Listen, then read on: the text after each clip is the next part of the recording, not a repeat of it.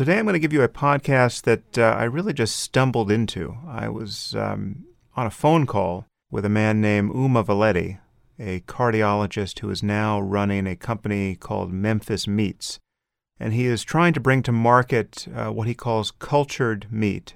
This is meat that is synthesized from cells of cows or pigs or any other common food animal, but is grown by processes that do not entail whole animals to be born and to live and die under the terrible conditions of factory farming or any other conditions. This is meat grown outside the usual biological process of being attached to a full animal. So it entails none of the animal suffering, or as you'll hear, the other environmental and health-related concerns of factory farming. So in any case, I was on the phone with Uma, and the moment we got into the conversation, I realized this is something that you guys should know more about. And so I just converted a phone call into a podcast, and that's how I'm bringing you now Uma Valeti, cardiologist turned entrepreneur and food producer. Enjoy.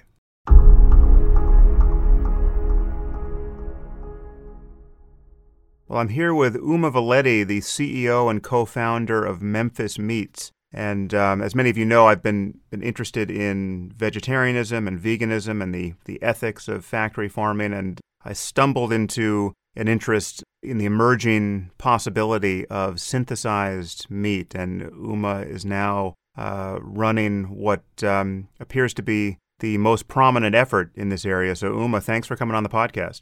Thank you, Sam. I'm delighted to be here. So tell me a little bit about how you got into this and your background. You and I just got thrown together on Twitter. Maybe I should get into how we come to be talking to one another. I saw a tweet from the philosopher Peter Singer, who, as many people know, is a very outspoken defender of the rights of non-human animals and has been probably more influential than anyone in philosophy to sensitize people to the ethical problem of what we eat and how we get food to our table. And so he sent out a tweet that contained a link to a Wall Street Journal article about your company, Memphis Meats. And so that's how I heard about you. And I was inspired on the basis of reading that article to put out a poll on Twitter asking people that if synthesized meat was molecularly identical to natural meat, to beef and pork and the other meats we eat, and it tasted the same, would you switch to eating it? And the results of that poll were something like 85% said they would switch. And then I asked, those who said no, the reasons why, and the reasons why were pretty encouraging. Some said they were already vegetarian. About a quarter said they were already vegetarian and therefore weren't interested.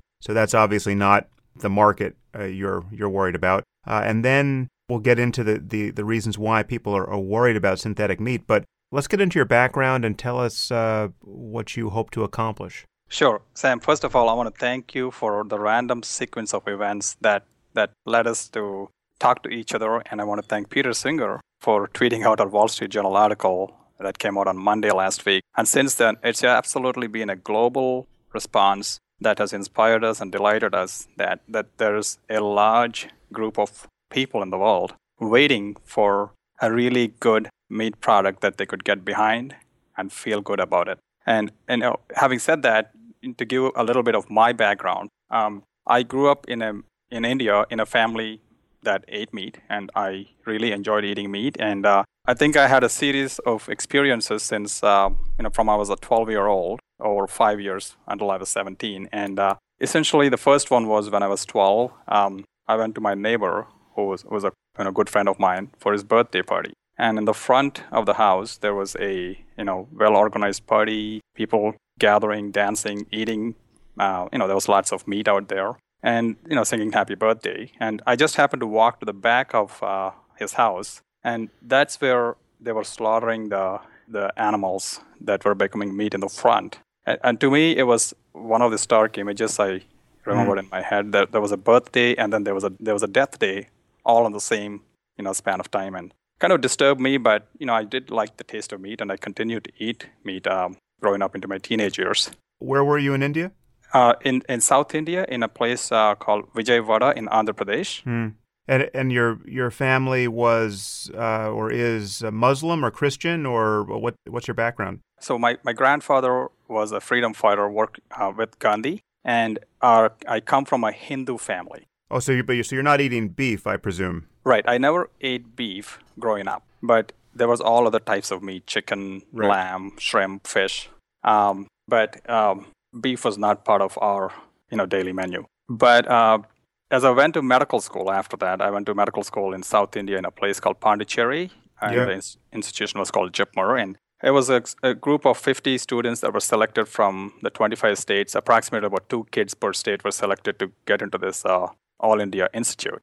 And we had to run our own cafeteria. It was all a student body-led medical school for operations. And I was in charge of the cafeteria for 3 months. And I worked with lots of chefs and kind of made the cafeteria very popular because we served the best food out there.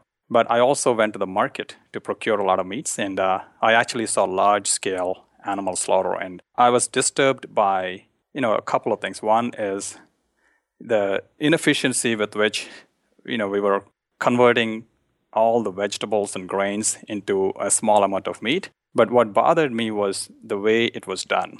And I told myself on that day that if there is a major problem in the world I'd love to solve, this would be right up there at the top. And it continued along on medical science, and I became a vegetarian in medical school, but really missed the taste of meat and really struggled to stay a vegetarian.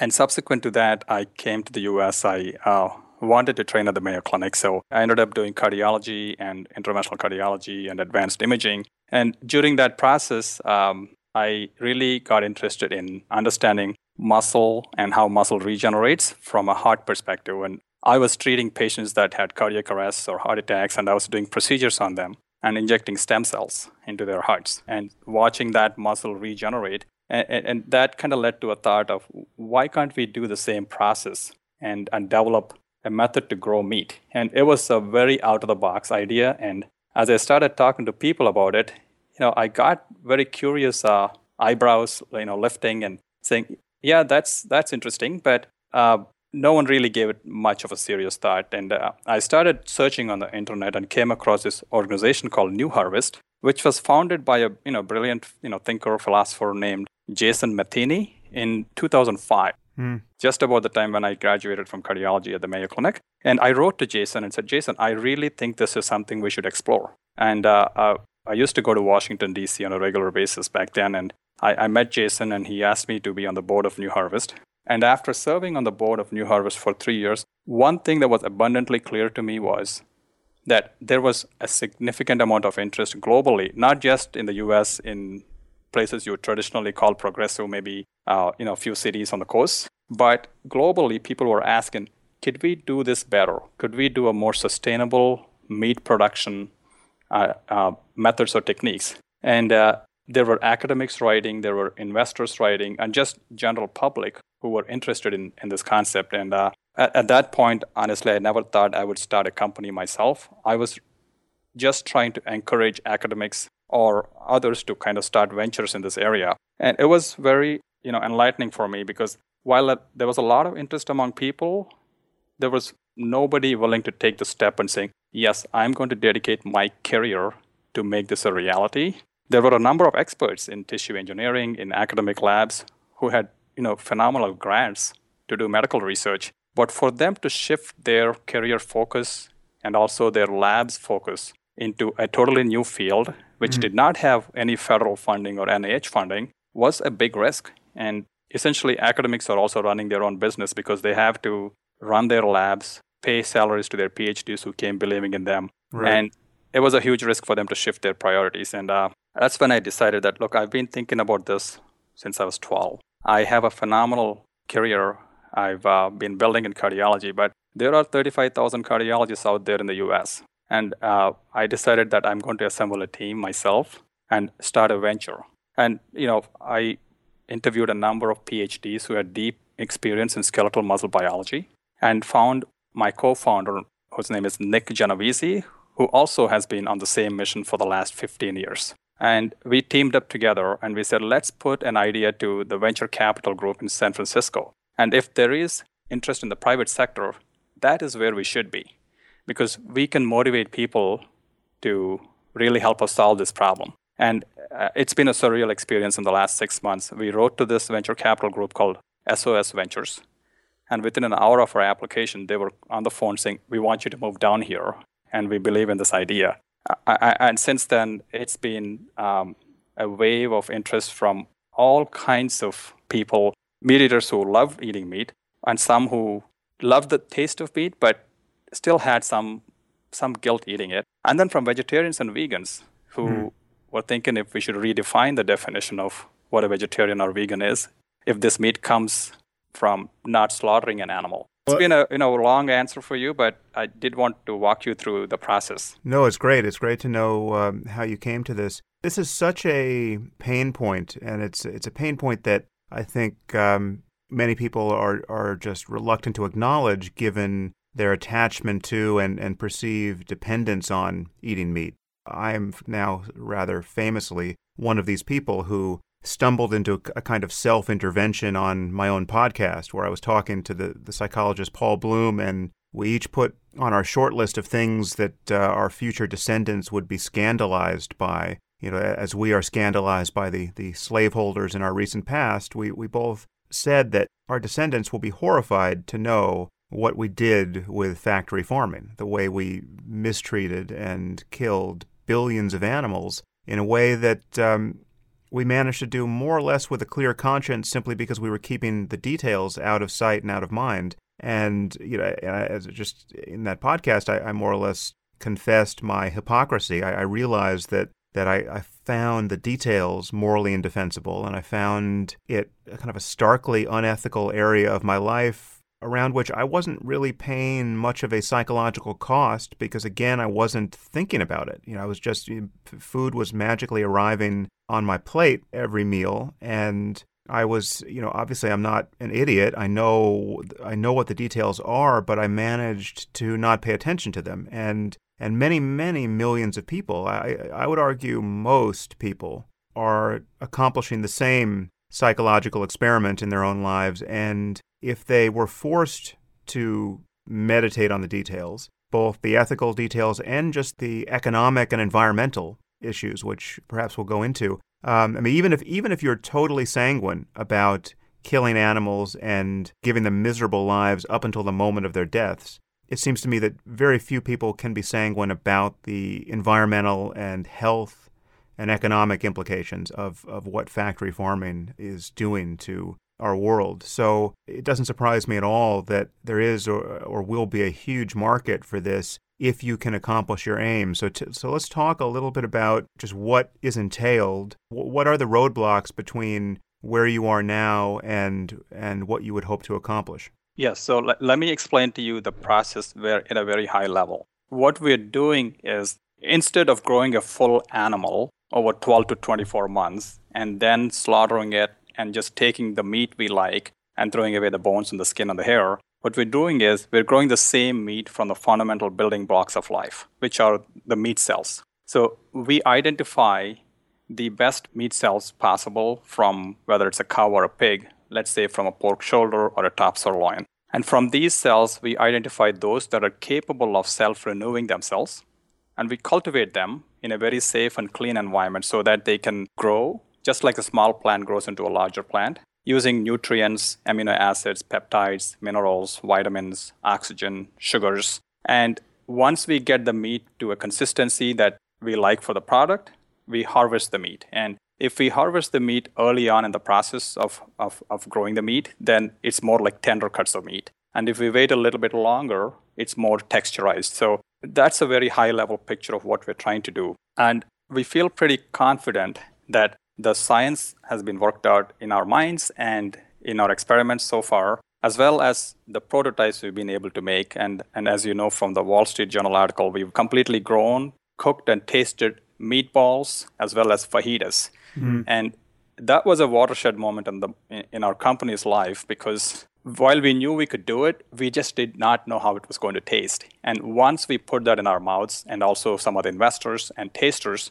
it was abundantly clear within a few seconds that it had a very distinct meat flavor that I completely forgot about for the last several years, because I was eating meat analogs, whether they were made from plant proteins or texturized vegetable protein. And that was a watershed moment. And we knew, okay, good, we've got the taste issues solved. And we have to continue to work on the types of products, texture, formulations. So to come back to your original question, what are our hurdles? I think the biggest hurdle for us to get to market as fast as possible is funding and the rate at which we could raise funding. Then the second one is the ability to scale up to a level where we can manufacture this in large quantities and basically align or integrate with the current distribution systems. Because what we're trying to do is to make the upstream processing that's really filthy or not very clean or inhumane be replaced by this new system of growing meat.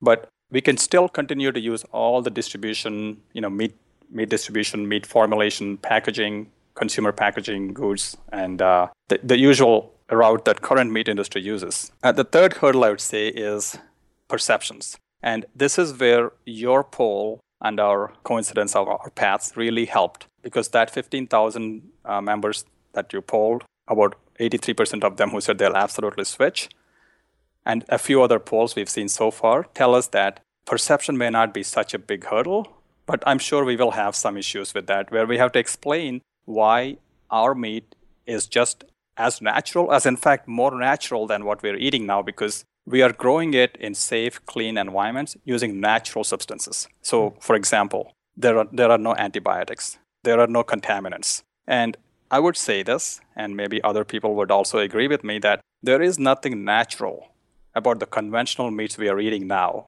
because the chickens that we eat now grow 6 to 7 times faster than what they would in the natural environment. The cows give about 10 times more milk than what they would naturally give. And the turkeys are so top heavy that they can't even stand up to breed. And there is nothing natural about that. That's just the state of how modified genetically or environmentally they've been by the current meat production techniques. And to top that off, because they're grown in such intense confined conditions, let's say 1,000 pigs in a small barn that's filled with feces or waste material, they have to pump these animals with antibiotics, which leads to antibiotic resistance and superbugs, and also sets up the stage for really bad zoonotic diseases like the bird flu or the swine flu we hear about every year. Now, none of that is there in our process. So I would argue, instead of calling this synthesized meat or synthetic meat, this is more a naturally cultured meat, because we're letting these cells grow naturally and providing them with a naturally safe environment. And I think our work, and I'm hoping lots of other people follow us, is going to define a new kind of agriculture that will change the way we approach food in the future.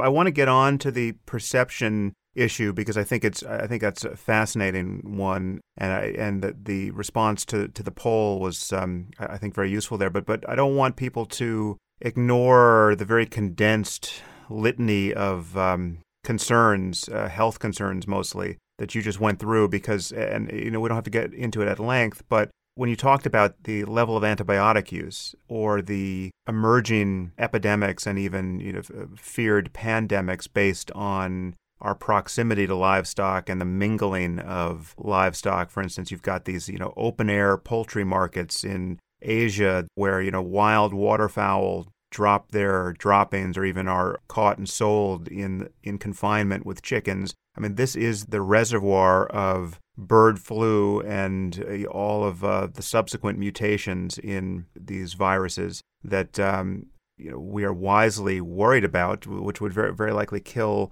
in the worst case, hundreds of millions of people if we had a proper pandemic, analogous to the flu of 1918. And that's just one reason why living in proximity to livestock for the indefinite future is a problem. But then you talk about pumping these animals that we eat with antibiotics because of how unhealthy they are and are living in confinement. The reasons to get out of this business are just manifold. And so now you're taking us to a new reality where you could grow cells that are really picked for their health and aesthetic properties, never associated with a living animal that can suffer and die. And these cells can be the basis for various formulations of what is, in fact, at the molecular level, real beef or real pork, every bit as real as it would be from a living animal. Before we get into the perception issue, I just want to talk a little bit more about the underlying science. Is there any way in which this risks being a false promise in terms of the reality of what, in fact, you are culturing? Tell me how this can go wrong, how you can be confused about the molecular identity between the beef cells you think you're culturing and what, in fact, you're producing. Pull back the lid on the vat that you are using to culture these cells. Of course, yes. So I'm going to talk about it from the perspective of what we've done so far, what we've seen. And of course, we have a lot of work ahead of us. But when we take these meat cells, they have a very defined, what we call a phenotype, which means when we put them under a microscope and we observe them and we compare them with the same types of cells from a slaughtered animal. For example, we can pick it up from an organic store and look at it under a microscope. They look identical. They have the same features that you would expect in the meat, like multinucleated muscle fibers that contract in a basal state and also contract when we stimulate them, identical to how a meat from a slaughtered animal would do. And when we continue to grow them, they keep behaving just like what muscle cells and muscle fibers do. They try to come and join each other, form larger and larger and larger bundles. And as they mature, they try to exercise and they become thicker and do all the same things what normal muscle would do. As we start putting them together into food and creating the meat, let's say a small block of meat, and put it on a pan, they behave identical to how meat would sizzle, it would brown, it would smell as we do this. And then finally, the taste test. So we feel from what we've seen so far, it is identical to meat. And the difference is the following. Our meat is a lot more protein-packed and lean than what you would get from a cut of meat from the supermarket because there is a large amount of saturated fats that are also there in that cut of meat. And in terms of making our meat safer and healthier, here is one big advantage. We can control how much fat we can put in there, as well as what types of fat, and lower the amounts of cholesterol or saturated fat, but increase the types of fats that are beneficial for heart health, for example, omega-3 fats. So I think from that perspective, we feel like there's a lot more flexibility we will have than growing a full cow and trying to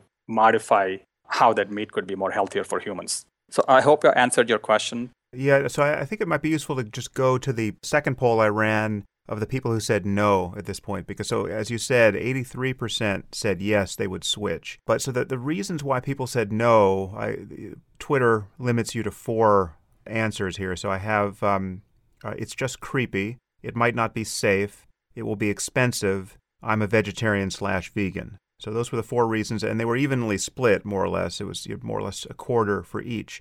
Let's save it's just creepy until the end, because I really think that is the most interesting and important hurdle to get over. But we've begun to talk about the second one, the safety issue, in terms of are you going to be eating what in fact you think you're eating? And it's pretty clear that given that you can control the additives and you can decide whether you need to put antibiotics in there or not, and the rationale for doing so presumably would be vastly diminished in the case of cultured meat as opposed to animals living in overcrowded and unhealthy conditions. Are there any other safety variables here you need to consider? You're working presumably in a antiseptic environment. This is functioning like a science experiment, which you then have to bring to scale. Talk about the safety issues a bit. Yes, so we've touched the safety issues in terms of the need for antibiotics, which we won't have. We also touched on the safety issues related to not having intense animal operations that can set the stage for diseases like bird flu. We've also touched on how the meat can be a lot more healthier from let's say, for example, a heart health perspective by using beneficial fats. One of the things we haven't touched on is that when we detach meat production from the slaughter of an animal, there is another big safety issue that our audience need to know, which is whether your meat that you buy from the grocery store now is grown in like an intense animal operation, or if it's a free-range grass-fed cattle on the best pastures in the world. At the time of slaughter, there is contamination of the meat from fecal material or from the guts. And that's a huge safety issue because most of the deaths from foodborne illness in the US are related to contamination of meat. And that won't be there in our case because we are detaching the slaughter from the meat production. Now, what I can't guarantee, and no food manufacturer can, is if you leave this meat out after you buy it from a grocery store and just leave it out for a while, then the chances of it getting contaminated or bacteria growing in it are a lot less than conventional meat, because intrinsically the meat doesn't have bacteria. But I could see that the meat, if it's left open, can be spoiled and someone eats it, then they could get sick. And that's one of the safety issues we're going to have to be open to for any food. In terms of the factory itself where we produce this, it's going to have multiple points of testing to be sure that there is no additives or contaminants that are getting into this process. And because we're going to be automating a lot of this and also including technologies such as robotics and machine learning, there will be probes along the way that are going to measure for the health of these cells, the amount of glucose that's in the nutrient medium, and really replenish things as the cells are growing and the meat is growing. So while I can't foresee safety issues at this point, as we start scaling up, we have to deal with some of the problems inherent to scale up, as any industry would. And we're going to. The one thing I do want to mention, Sam, is when we are manufacturing and putting these products out on the market, the public can visit all our manufacturing plants and walk through, get tours. Kids from schools can see how meat's being made, because all of this will be transparent, because we do not have to shut off the processing from the meat production. So I feel like this is an education, and people will see what they're getting. And once they taste it, that's when they'll absolutely switch over. Yeah, well, again, this is fascinating to consider, because I realize many of our listeners are probably thinking about this for the first time. This is just not because I'm virtually thinking about this for the first time. And the questions I'm asking you are really arising in my mind for the first time, because it's just not not something that anyone knew was on the horizon in quite this way. Just to walk over that ground again so that nothing gets lost, we're coming up on the question of it being creepy, which I think bundles many intuitions that I think are disconfirmable, and we should just sort of knock them down as they arise. The sense that people have that this is unnatural, right? So you're growing meat in a vat of some kind, and so we have white lab-coated science producing meat. This does not seem like a natural process. What seems natural is to kill an animal, and so the sanitized, denatured aspect of this, I think, begins to worry people, and they feel that there's something about this that may be less healthy because it's unnatural. But then if you just take a moment to consider the filthy chaos of an abattoir, I mean, the idea that there's anything about the process of how our meat is gathered, especially at the end, that is safeguarding the health of the human beings who will eat this meat. I mean, it's just the moment you look at some of those videos or read about the process or consider the level of E. coli or salmonella or other contamination, we, in a highly imperfect way, try to guard against, or the prion diseases, mad cow disease, which we don't even test for in certain circumstances. In fact, the USDA at one point made it illegal to test for because they didn't want to set a precedent requiring everyone to test for it. So this is the details just scream health disaster in the making when you look at what the process actually is. And so that's what we are comparing the process you're describing to. You don't get a lot of reassurance by the word natural once you actually look at what's going on in a factory farm. Are there any other safety variables that you're aware of that you need to overcome? Not at this time, because we've been steadily adding to our science and trying to make sure that the cells are moving into meat cells and behaving the way they should. But if at any point there is an issue related to safety, we're going to have to address that. But at this point, I can say completely with a clear idea of what we've done so far, we haven't seen any safety issues. And forgive me if this just reveals my ignorance of the cell biology here, but so you have cells that are proliferating. In what sense are these not bovine cancer cells or porcine cancer cells? Is that a meaningful distinction in this context? Yes, that's a very good question to ask, because the cells we are talking about are naturally found in all the meat people are eating right now. So if these were cancer cells, people have been eating them for centuries in large quantities. And that's the distinction we'd like to draw. We're identifying the cells in the muscles of these animals that are specifically put in place there by the biology of the animal, essentially to help them repair their muscle if there is any injury during the process of their growth. So let's say if there is a cow that's got a muscle injury and that muscle has to be repaired, these cells kick in and they'll go and repair that area, and they're already in the muscle. And all we're doing is we are identifying those cells because we know they are capable of renewing themselves into fresh and healthy muscle. Therefore, these are not cancer cells that we are taking out. These are cells that people are already eating in their meat every day. Right. And so now you are then developing a cell line of these cells and proliferating clones of a single cell, or is there diversity in the cells you use? How does that work? Yeah, so without going into a lot of details of the intellectual property behind it, because this is one of the hardest fields, and we are filing a tremendous amount of intellectual property, I can say in broad strokes that we have technologies that can do this without making a cell line, but also we're not going to ignore the tremendous potentials of having the cells grow into a cell line that can be a source of the cells for a long time. So, you're asking very good questions. So how do you get your cells at this point, and what interaction with living animals is required to do that, and will the process change in the foreseeable future? Yes. So right now, from purely a scientific perspective, we can get these cells from animals without requiring to harm them.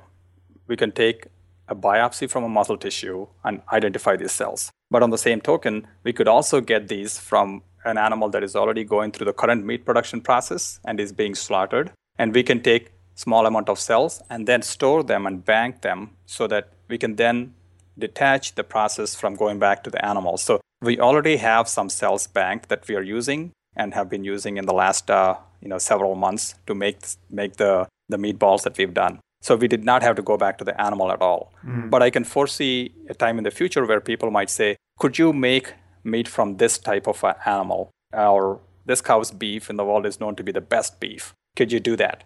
I can foresee a time where we could go and take another biopsy from them. Or if they're in the meat processing, with the current meat production, we might be able to take a small sample and then use those cells so we don't have to go back to the animal again. And so I would imagine the in terms of the aesthetics of it, the taste and the texture, there's probably a challenge in getting the mix of cells right? So that because it's not just one type of cell that one is eating when one eats a steak or whatever it is.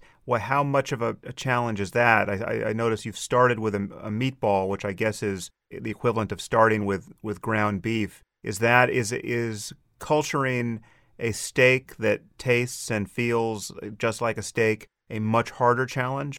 Yes. So I think we're starting off with the intention of getting on the market as soon as possible with products that people are, like Americans love, like hot dogs, burgers, meatballs, and sausages.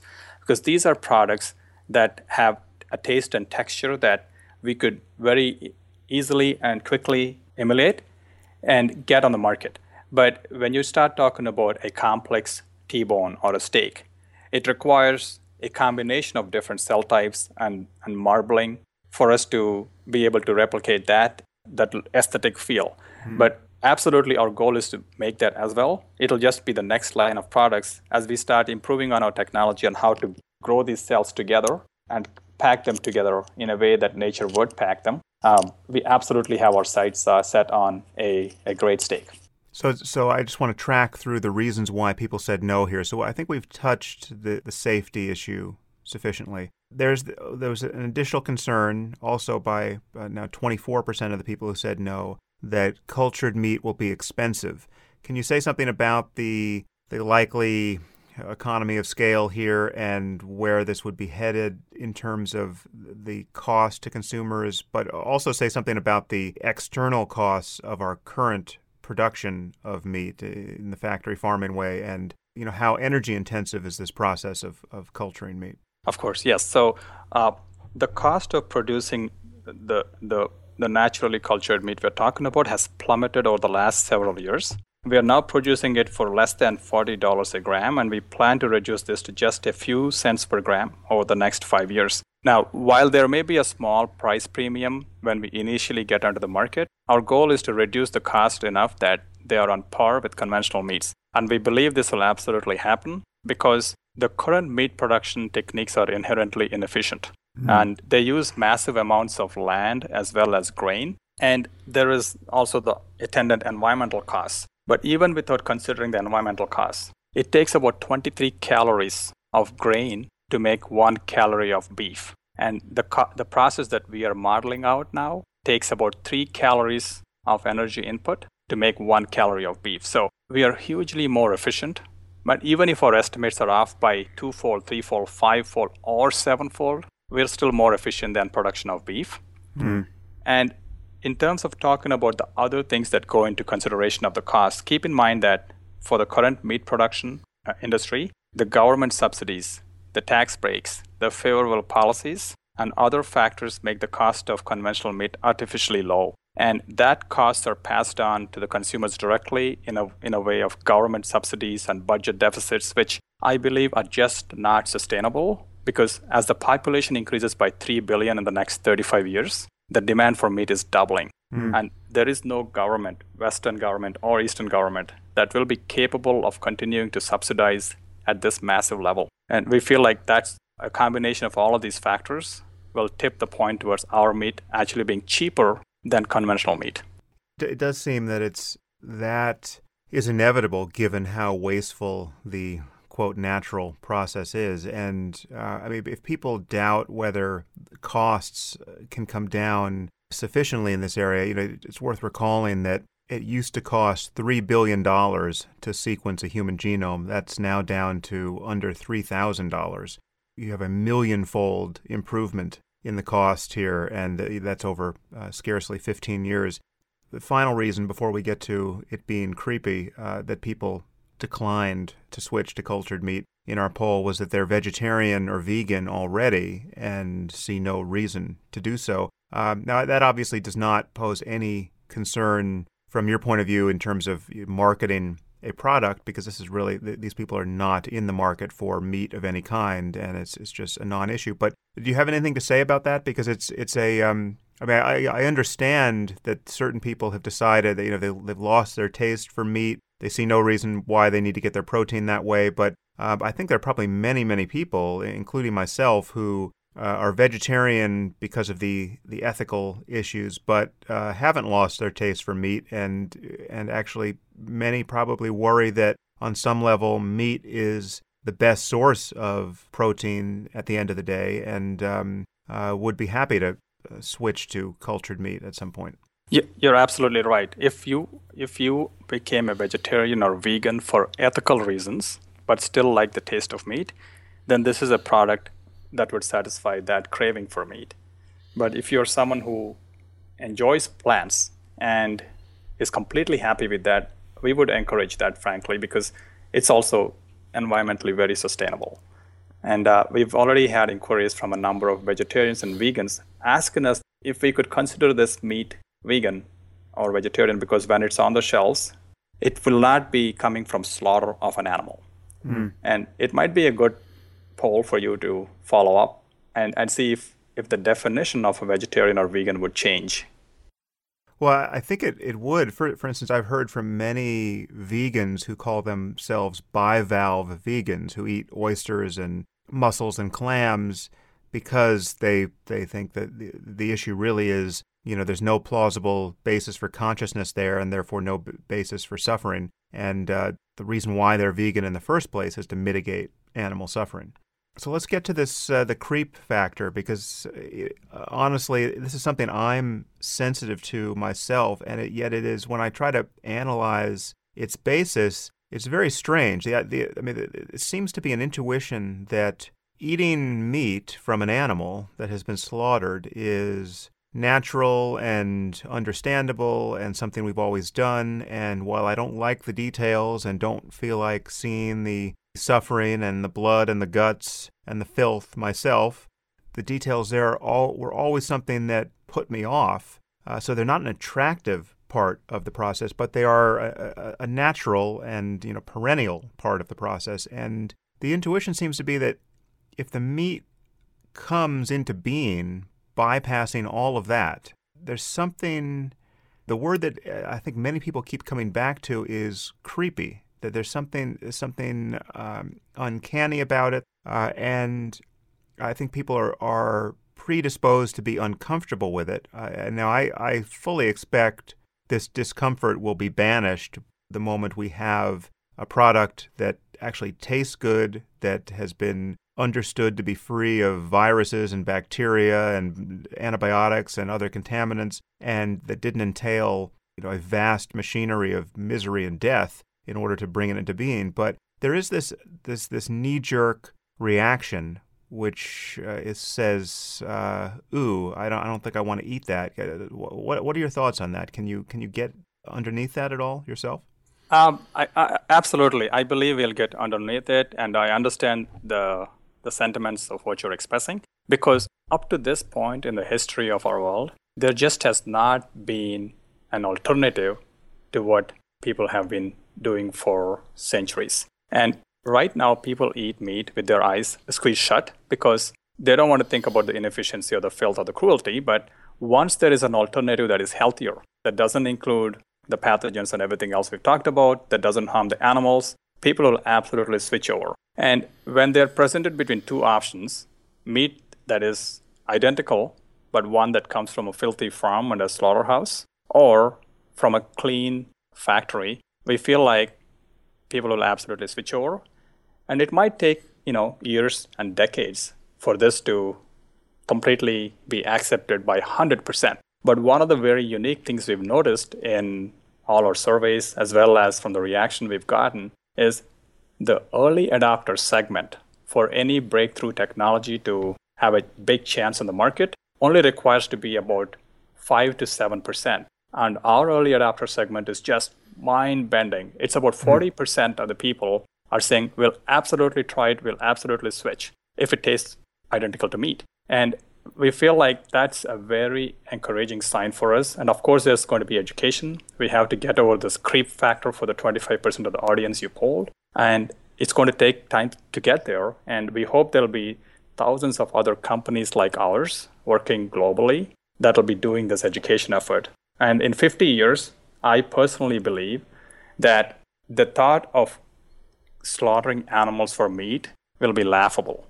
Yeah, well, I share that intuition very strongly. And this is one of those occasions where a technological breakthrough leads directly to an ethical one. And there are not many places where you see that, but when you do, it really becomes, at a certain point, it would be unthinkable to go backward. And, we're not there yet here, but it's very easy to foresee that once this is just a fait accompli and you have a choice, and it's an economically sustainable choice, and it's an obviously healthy choice, and in that case, it would be very difficult to see someone arguing, no, actually, I prefer the meat that requires all of this suffering and death and pollution and inefficiency. It'll be like, it may seem like an odd analogy, but we're sort of on the cusp of a similar breakthrough with self-driving cars.